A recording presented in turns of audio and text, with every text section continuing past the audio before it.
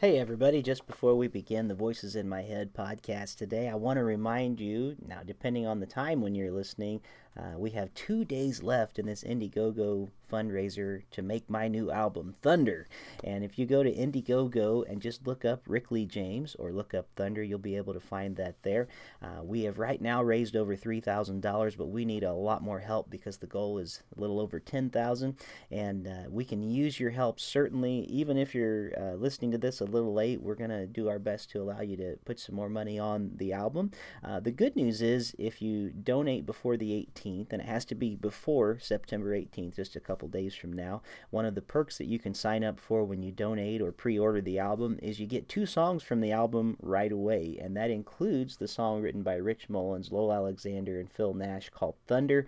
We like the song so much we actually named the album after it. The rest of the album is original songs by me. There's hymns that are reimagined, and of course that Rich Mullins song that we talked about already. So if you haven't given yet, we could sure use your help. A pre-order is as good as anything else. You can go online and get a lot of perks. I'm even giving away one of my guitars to the highest bidder on Indiegogo. So if you're able to help us out, it would sure be great. That's Indiegogo.com. Again, my name is Rick Lee James. You know that if you listen to this show, so just look me up there.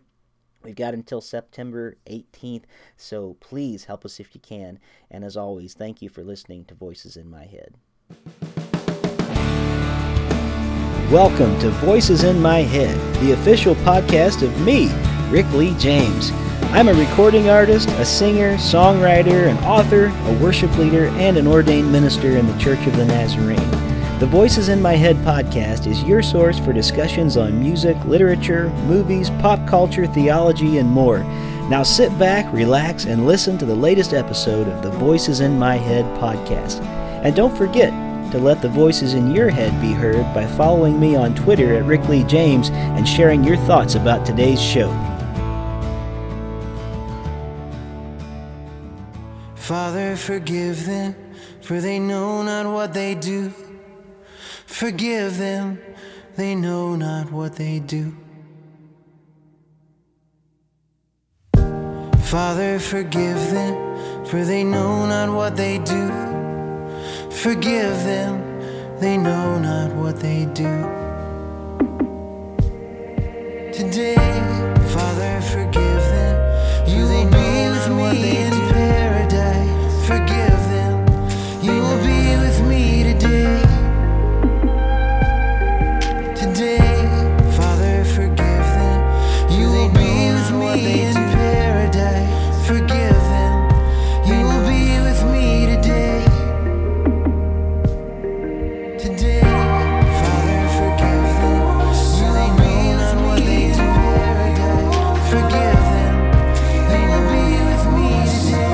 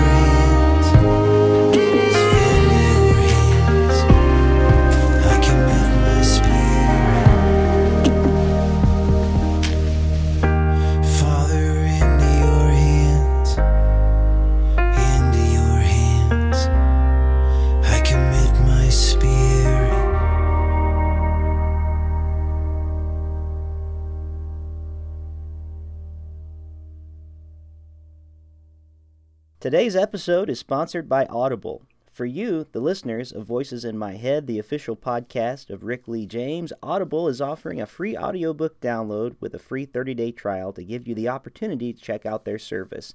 I personally recommend The Warden and the Wolf King by today's guest, Andrew Peterson, or any of the books from Andrew Peterson's Wingfeather Saga for that matter. Every book in the Wingfeather Saga is available on audible.com.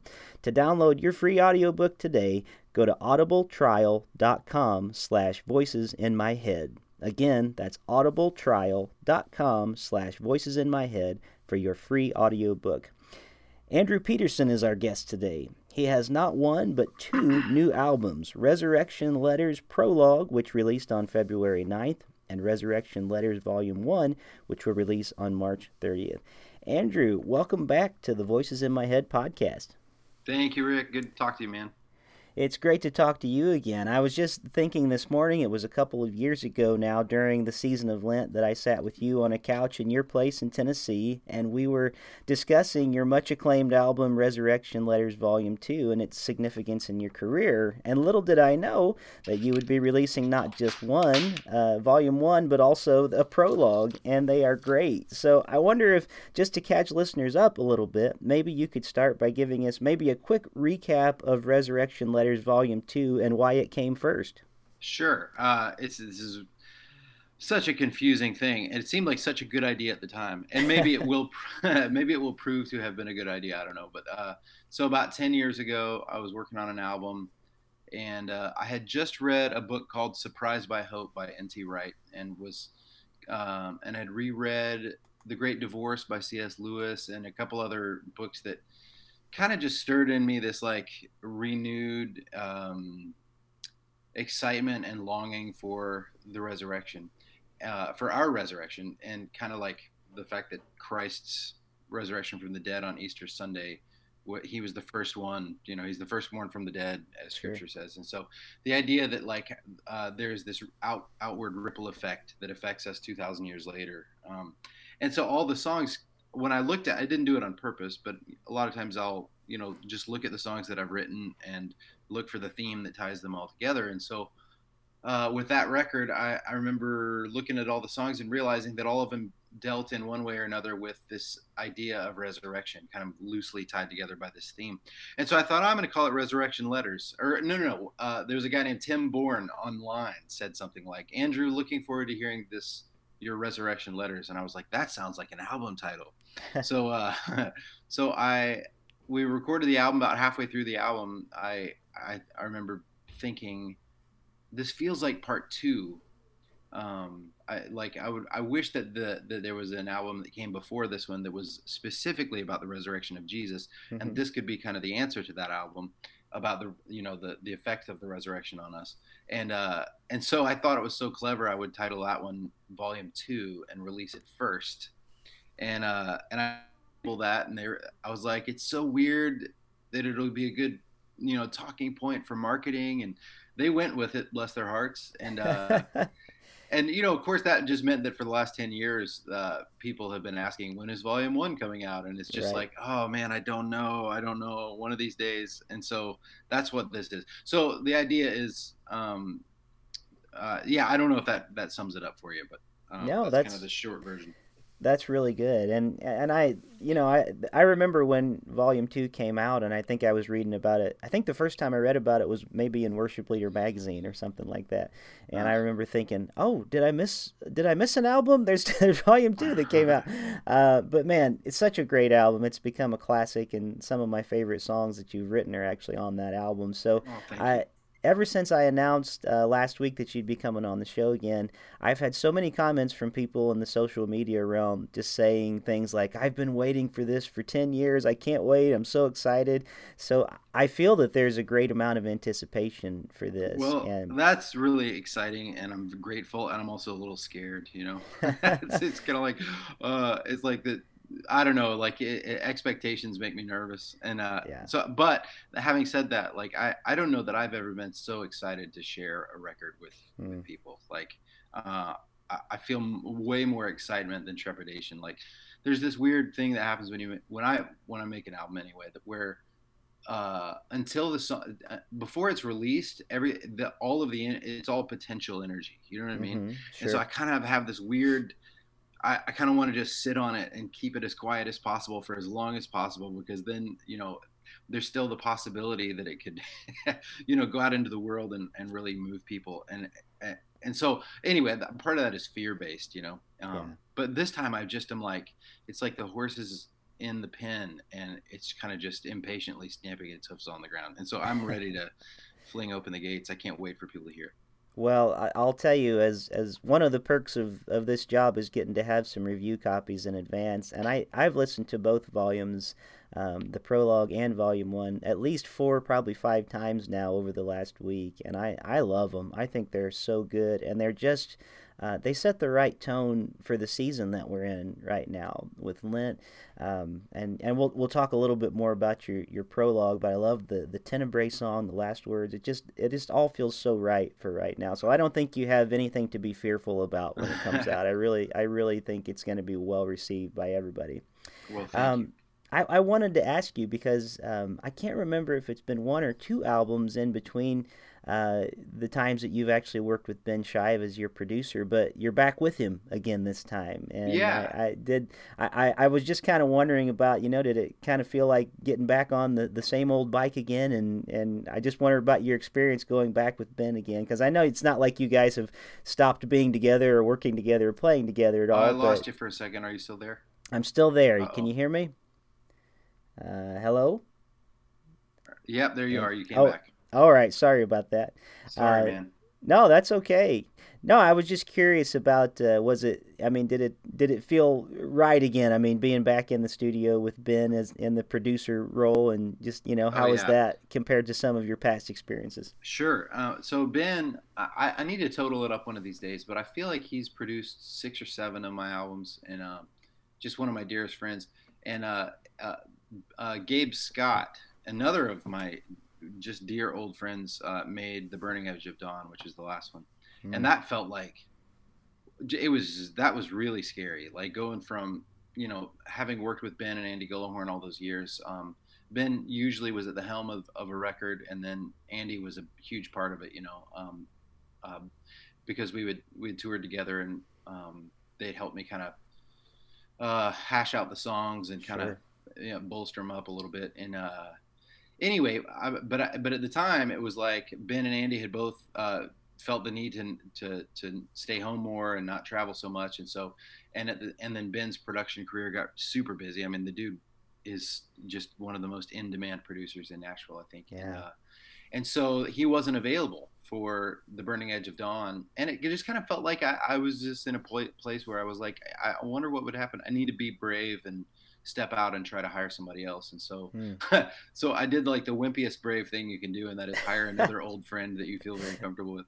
um, so it wasn't all that courageous, but Gabe produced Burning Edge of Dawn, and that was a total blast. Like I love Gabe so much, and we've been making music together for, I think we figured out, 25 years, Wow. that he and I have been playing together off and on, which is a rare thing in this business. So anyway, so I had in the back of my mind that if I do ever record Volume One, I really want Ben to do it because he was there for Volume Two, and I don't know. I think he just really understood the concept. He understood what I wanted Hmm. to do, and part of that too is that Ben is an elder at his church, and like as long as I've known him, he knows the Bible, probably as well as any person I've ever met, Mm. and just was, I don't know, like I felt really good about entrusting him with this really foreboding task of trying to write a group of songs, produce a group of songs about what is, in some ways the central, the most important part of Christianity. Yeah. Like in, obviously the cross is necessary, but like if the resurrection didn't happen, we wouldn't be here right now. We Yeah. wouldn't, the church wouldn't exist. And so the very fact that the resurrection happened, to me, it has such importance that I was like, I don't want to trust this process with just anybody. And so I was Mm. so thankful that Ben had room in his calendar and we were able to do it together.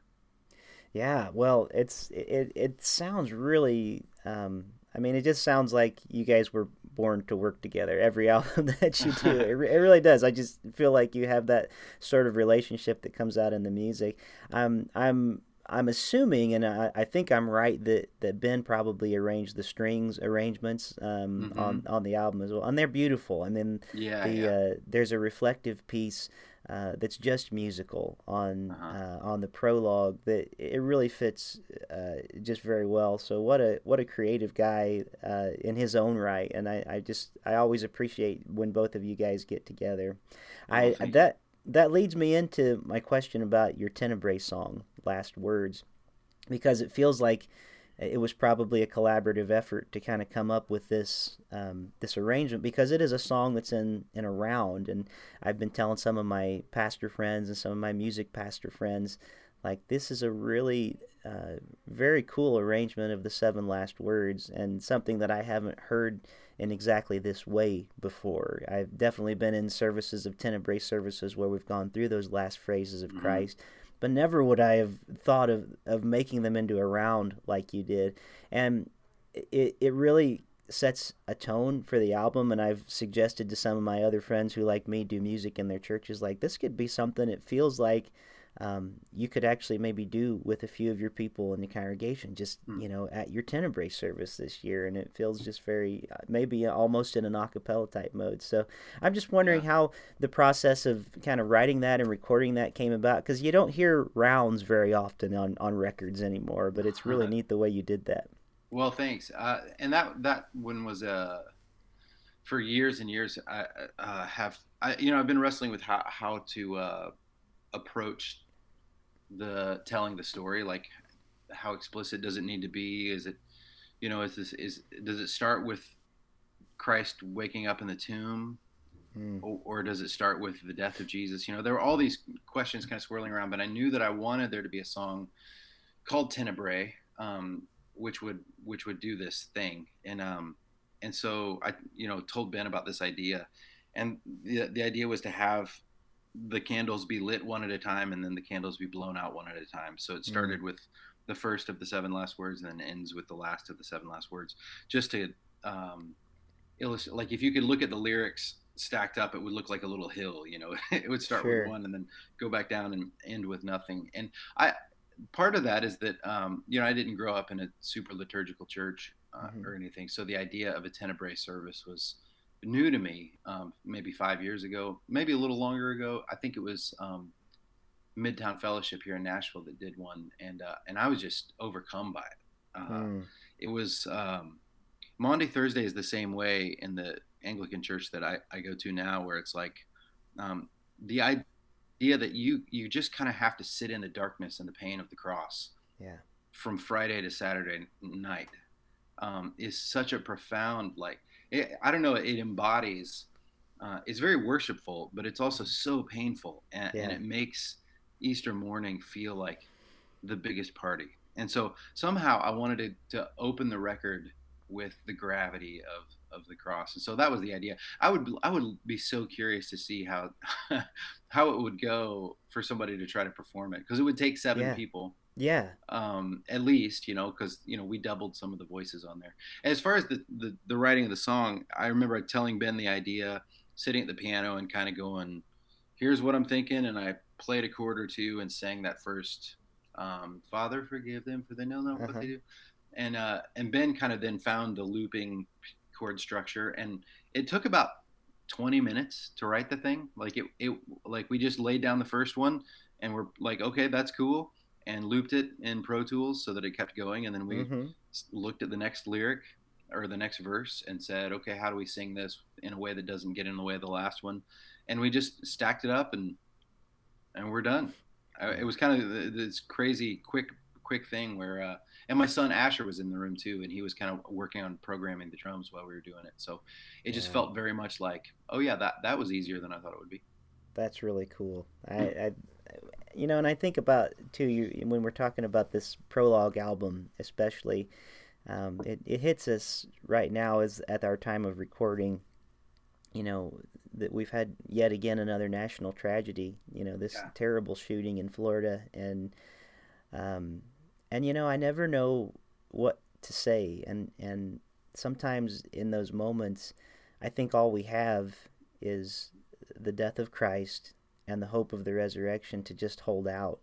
Mm-hmm. And it's something so poignant about Lent, and not that I think that the shooter had anything in mind, but we're beginning this season on Ash Wednesday, and this terrible tragedy happens, Yeah. and I feel like as believers, that what we have to offer the world is just this hope that grieves, but is in anticipation of this resurrection that's coming somehow Mm-hmm. and in some way, and I've found that I've been listening through the prologue, um, it's been hitting me at a very appropriate time to just be able to kind of deal with those things. Again, this morning I'm listening to a reporter who was at a memorial service yesterday on the radio, and this wasn't a person that was connected with the family, and they weren't a person that was close to them by any means. But this reporter, as he's just naming names and telling about these high school students and teachers that died, he's just on a live broadcast. He's just breaking down into tears and Oh crying, man. Yeah. and it's a very profound moment. And I'm grateful for this album, just for the way that I think it can help us maybe put some words into some of the things that we're grieving about right now. Well, I sure hope so. Yeah, it's one of the things that I love that happens in a couple of the Tenebrae services that I've been to. They use clips from movies Mm-hmm. sometimes and like readings from. It's not all just scripture. Like it's more a time to like take a second and look at just how terribly broken the world really is. Yeah. Um, and uh, and man, it's just heartbreaking. It's Yeah. heartbreaking to think about. Like if you take the news, like if you imagine taking the clip that I saw last night of the kids running out of the high school, Yeah. and you broadcast that in church, and you read, my God, why have you forsaken me?" Psalm 22. Mm. It would take on a whole different meaning. It would move. It moves the tragedy of the world into the context of the story that God is telling, and it makes room for us to cry out to God and ask why this is happening, Yeah. and I think that's okay. Like one of my Yeah. favorite moments and little lessons that I learned from Michael Card was he said he was talking about lament, and he said at no point in Scripture does God ever say, "How dare you speak to me that way?" Mm. Like he always welcomes the conversation, no matter what it is that you're feeling, uh, anger at him, um, confusion, frustration, whatever it may be. He kind of welcomes that conversation. So this is a season where I think it's important to recover that a little bit Mm-hmm. and go. We're kind of walking on this road toward the cross for 40 days, and it's a good time to be confronted with just how deep the wound goes. You know? Yeah. For sure. Well, I was going to ask you about your trip to Israel, and maybe I will in a minute, but I feel like the conversation is taking us to a place, a different song that's on your prologue called Always Good, which you have described as a lament. And it doesn't necessarily sound like a lament at first. But do you mind sharing a little bit of the story behind that of your friend? And Sure. there was a profound tragedy behind that song. And again, I think hearing the story might help us in some way to find ways to properly grieve and hope at the same time. Yeah. Well, it's tricky because it's such an intimate uh, thing that happened, and I've I'm still wrestling with how to talk about it Mm. publicly, but um, I'll just say the quick version is that my friend's wife died just a few hours after she gave birth to their daughter, Hmm. and so this guy, the best day and the worst day of this my friend's life happened, Yeah. and it's the kind of thing that I think 200 years ago it was no less tragic, but it happened more often. But these days, it's pretty rare to hear of this thing, Yeah. and it was just devastating to our whole community here. He's a musician and Mm. had toured with me some, and really close to my boys. And anyway, the we were all just grieving and his wife's death and the complicated kind of feeling of the joy of his daughter's birth and all that kind of stuff. And anyway, my son told me that one of the things that he heard my friend say when he saw his wife's for the last time Yeah. was in tears. He said, always good, always good, God is always good. And it was the kind of thing that like felt like it was supernatural to me. Like Mm. I can't imagine that being the cry of my heart Yeah. in that moment. You know what I mean? And so Yeah. it almost felt like the kind of thing that like the Holy Spirit maybe took over and Yeah. declared this truth in the face of such tragedy, Mm. in order to give this guy a story or something to hold on to. So in that sense, it is a lament. Like it Yeah. was the cry of his heart at the most painful moment of his whole life. And so yeah, I don't ever want it to feel trite. Um, Right. it's not an easy thing to say. And I wouldn't want people to like say in the face of tragedy, "Oh, don't worry, God is always good." It's like that doesn't feel right. But the fact that it came from the mouth of the guy who was suffering most Mm. struck me as very profound. So Yeah. Definitely. Well, thank you for sharing that, and I know sure. I know that must be such a hard thing to talk about, and I don't mean to Well, kind it's of not rake hard you for over the me. coals. No, no, no. It's mainly just I don't want to betray his memory. You know what I'm saying? Sure. Like Right. it's I want to be careful with it because it's such a tender thing for him. And Certainly.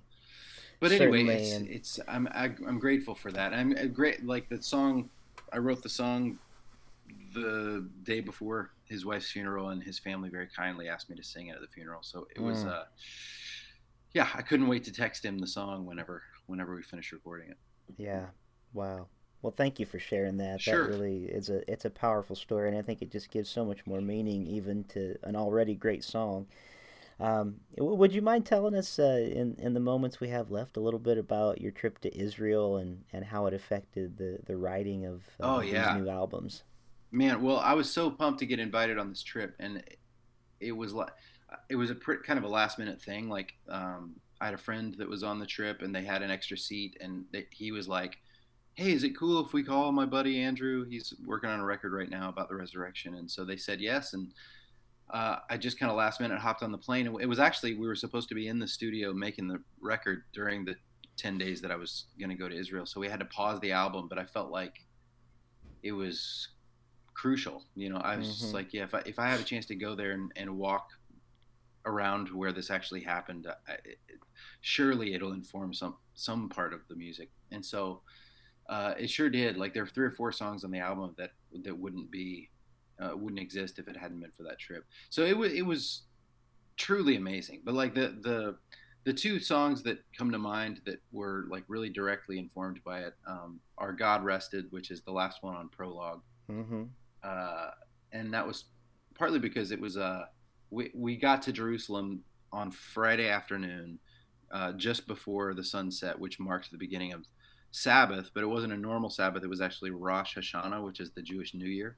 Mm-hmm. So it was a little bit, more significant of a Sabbath. And so we got there, and as the sun sets, you just hear the song, the singing, the singing gets louder, and the chanting gets louder, and I moved forward through this crowd of Jewish people and put my hands on the wall and was just so overcome by this longing for the new creation. Like in that mm, moment, like hearing all of the singing and the weeping, and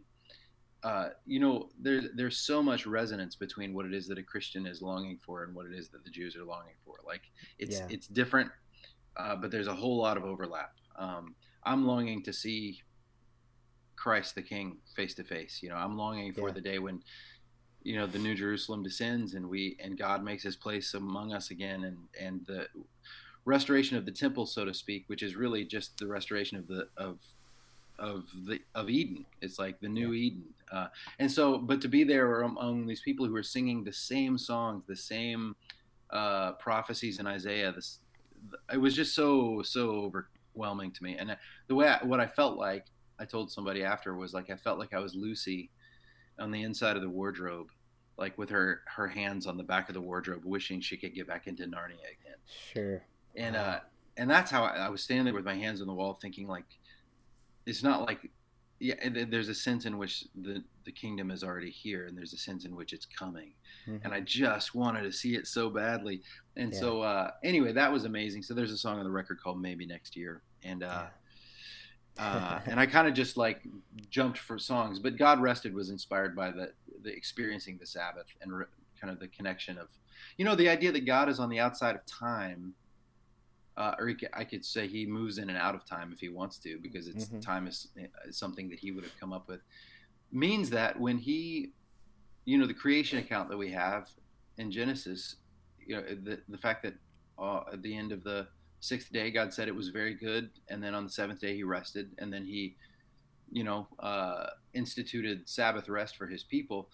He did all that knowing exactly what was going to happen.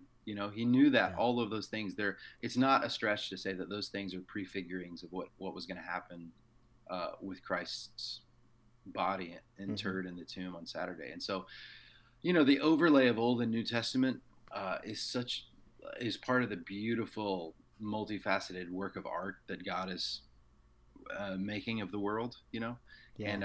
And so God Rested was kind of my attempt to capture that beautiful sense in which creation itself, the whole story, is foreshadowing the moment when God Himself would lay resting in the tomb. So anyway, Certainly. so the Yeah. trip was just profoundly moving. It was not to keep talking Narnia, but it was like I told somebody that as a pastor's kid growing up in the church and going to Sunday school and VBS and everything, it was like going to Israel. It was like getting on a plane and going to Narnia.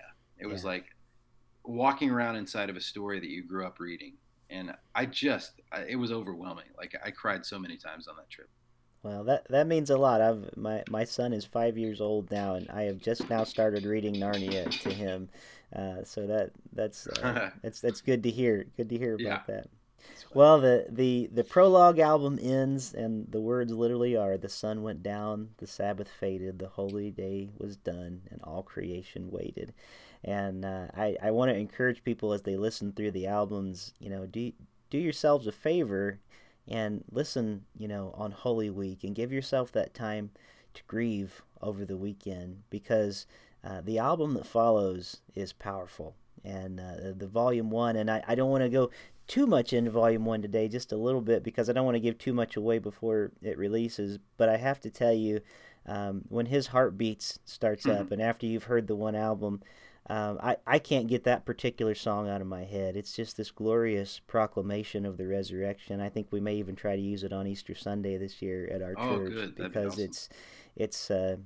it's really good. And so I don't want to give too much of the album away too soon for people that may not have heard it. But let me ask you, what is your dream for Resurrection Letters Volume One? If you could say, I want this to happen when people hear this album. And, yeah. Well, what I want to happen is for the same thing that has been happening in my own heart, which is that I I love Jesus more. Like Mm-hmm. I'm more amazed by what it is that He did, and the second verse, I think, in His Heartbeats, which is the first song on the new record, where it Mm-hmm. says He's resting as He rises to reclaim the bride He won, Mm. is a line that Ben wrote, and I love that verse because it's like that's what He did. Like he walked this road that no human could walk. He endured what none of us could endure, um, in order to make us His own, in order to Mm. make every sad thing come untrue, in the words of Tolkien. And so, like that sense of celebration and victory and triumph. It's kind of like when you're watching the Olympics and you see somebody nail something and they just go yes, and you see the slow mo picture of them kind of Yeah. like fist pumping, and I always feel like I want to cry. I mean, that's what I kind of like. That's the sense of triumph that I want people to feel about what our Lord has done Yeah. when they hear this record. So the idea is Easter morning, wake up and push play and turn it up as loud as you can, and just celebrate the fact that it's finished, And Yeah. so, and part of that came from again N.T. Wright. This book, Surprised by Hope. If you Great guys book. listening haven't read that book yet, you must read it. It was for a kid like me, like pastor's kid, growing up in the American South. Like I didn't I couldn't have ever explained to you, like I got the fact that Jesus died, yes. Mm-hmm. I got the fact that his crucifixion was the atonement for our sin, and that he rose again and that he was going to come back. I got all that, but like Yeah. why he did it, like the end game is a new Eden. The end game is not some like far away, float on a cloud kind of heaven. It's like something far more exciting and surprising than that, and it's the earth made new. And so that idea, that's what we're celebrating at Easter. And depending on what church tradition you come from, Easter doesn't end on Easter Sunday. Easter begins on Easter Sunday. And I forget how many days Easter goes on the church calendar. It's 7 weeks, yeah. Okay, so 7 weeks of Easter. Like that's like 7 weeks of celebration and partying. And anyway, I remember N.T. Wright in that book talking about how he was like, I wish that the church threw such a massive party that it dwarfed Christmas, Right. that like Christmas obviously is crucial, but Easter is the other half of the story. You know what I mean?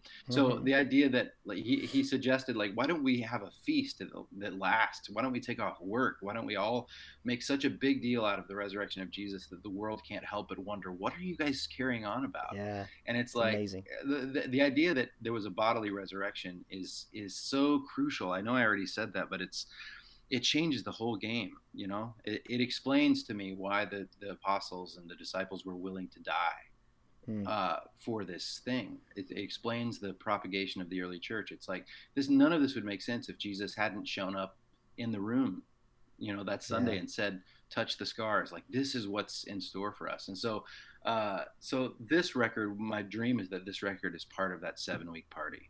Yeah, that's great. That's I think that's a wonderful dream. God, let it happen for sure. Yeah. Well, I have one more question for you before we're done today, but I also have a comment that I wanted to say to you on a personal level too. This has sort of been a rabbit room last few weeks here. I've had Andrew Osenga on the show. I've had Jeremy Casella. I've had different ones of us that are funding albums right now. We've been like talking through stuff, but it's been fun. But I mentioned Andrew not only Osenga, not only because he has an incredible new album coming out, but you and Andrew wrote a song together years ago, and I always forget to say to both of you guys when I talk to you, what a profound impact this song had on my life, but it was After the Last Tear Falls. And I had not heard the song before, and it's been, around a decade for me now, and I went through just hell on earth. I went through a terrible divorce, and I was still, working at my church, and it just all, life just kind of fell apart for me. And I have a very dear friend that had me over to his house, and he just played that song for me, and that song, in many ways, it carried me through on my darkest days. I would just find myself in places wherever I could, just by myself alone and just needing a boost. And I needed to be reminded that in the end, these tears were not going to be all there was. And there's such a, since that time, God has done so many amazing things in my life, everything from an amazing wife and my son, and working as a writer for Lifeway Worship, and just different things that have happened in amazing ways. But I've never gotten to say to both of you guys just in person, I don't think.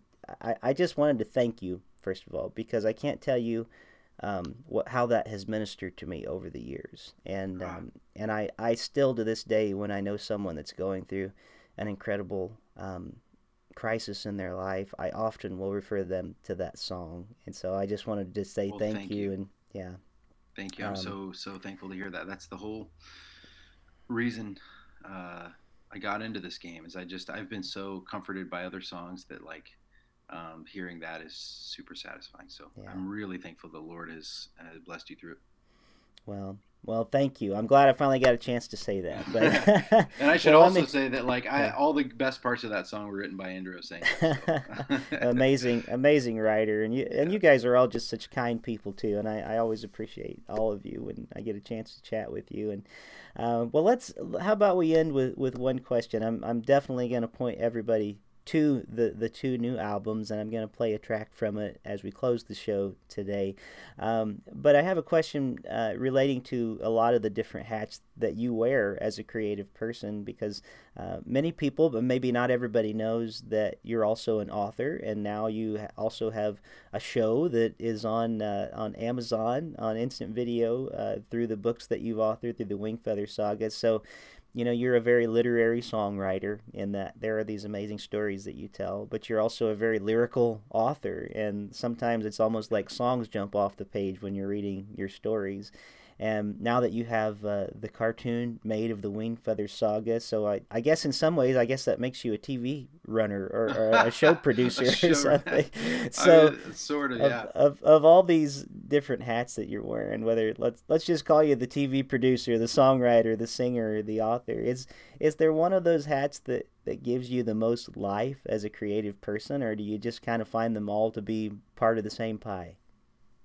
Oh, wow, that's a good question. I think that they're all, spokes on a wheel, and it all feels like it's scratching the same itch, Mm-hmm. And I happen to believe, like, the same thing that excites me about the Wingfeather books is the same thing that excites me about the potential of turning it into a movie, which is what we're working on, Mm-hmm.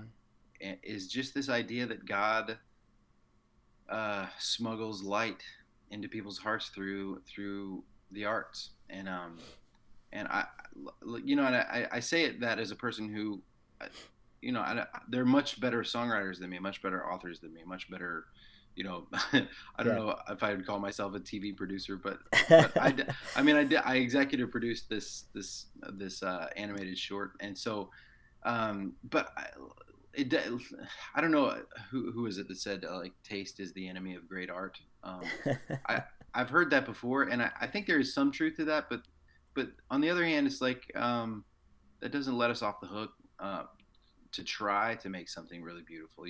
Like I don't think I'll ever write a song as good as Rich Mullins' "The Color Green," Mm, um, but every time I sit down to write a song, I think, Lord, help me come close to those mountains. yeah. If I could just get close to the thing. So, and the whole reason behind that is just that I have been so affected by certain kinds of books, certain kinds of movies, certain kinds of songs that like it thrills me to think that God would allow a knucklehead like me to to be a part of His kingdom in that way. Yeah. And I remember 25 years ago, well, whenever it was, asking Him for that. And so I think all of that stuff, like I know I'd be lying if I didn't say that, or I'd be lying if I said that like sin and ambition wasn't a part of some of that stuff. Like, Mm-hmm. uh, there have been a few moments where I felt this really cut to the quick kind of realization that like, oh, you said yes to doing this thing because you wanted to look cool, or Mm, you said yes to this because I don't know, maybe you thought it would make money or whatever. And so kind of having been convicted on and off over the years of that thing, like what I would love to operate out of was just truly trust and like saying yes to things because it's born of the Spirit and not my own sinful flesh, but that God is calling me to these things. And so in one sense or another, everything from the film to the books to the records, like God is either calling me specifically to do this thing, or He's redeeming my sinful desire mm, to have done it in the first place, and is made good out of my bad. And so all that to say that to me it's all the same pot. You know what I mean? Like sure. when I wake up in the morning and I come out here to the chapter house to work, I don't I kind of change hats, but it just like it all kind of just is whatever's most urgent. I just sit down and I do it, Sure. and God has been so gracious to me to allow me to kind of like geek out over so many different kinds of things that I like. So Yeah. that's a good question, and I'm sorry that that's such a rambly answer. No, that's fine. It was a good answer. Well, for everybody listening, the Resurrection Letters prologue is out right now, and well, I guess this is a podcast, so you could be listening to this 5 years from now. So maybe they're both out by the time you hear it. But the prologue is out right now, and in March, the volume 1 of Resurrection Letters comes out. So I want to encourage all of you to go out and pick that up. They are really wonderful songs, and they're very they're perfect for the season of Lent and as we move into Easter. And that would be my recommendation to everyone listening this year. Follow Andrew's advice, and on Easter Sunday morning, crank your speakers to 11 and let it play on Resurrection Volume 1. So, Andrew Peterson, thank you so much for being one of the voices in my head this week. Thank you, Rick. Have you ever thought to yourself, man, I'd like to host my own podcast? Well, guess what? You can go to podbean.com/voices and get everything you need to create, manage, and promote your podcast. I use Podbean every week for Voices in My Head. There's easy uploading and publishing tools, stunning templates, custom domains, social and promotional tools, an embeddable podcast player, monetization tools, and more. It is your all-in-one podcasting solution. With Podbean, you can create professional podcasts in minutes without any programming knowledge. Best of all, everything is mobile-ready right from the start. So go to podbean.com/voices. And when you sign up, use the code VOICES and you'll get a sizable discount. Podbean, for your home podcasting. Thank you for listening to Voices in My Head.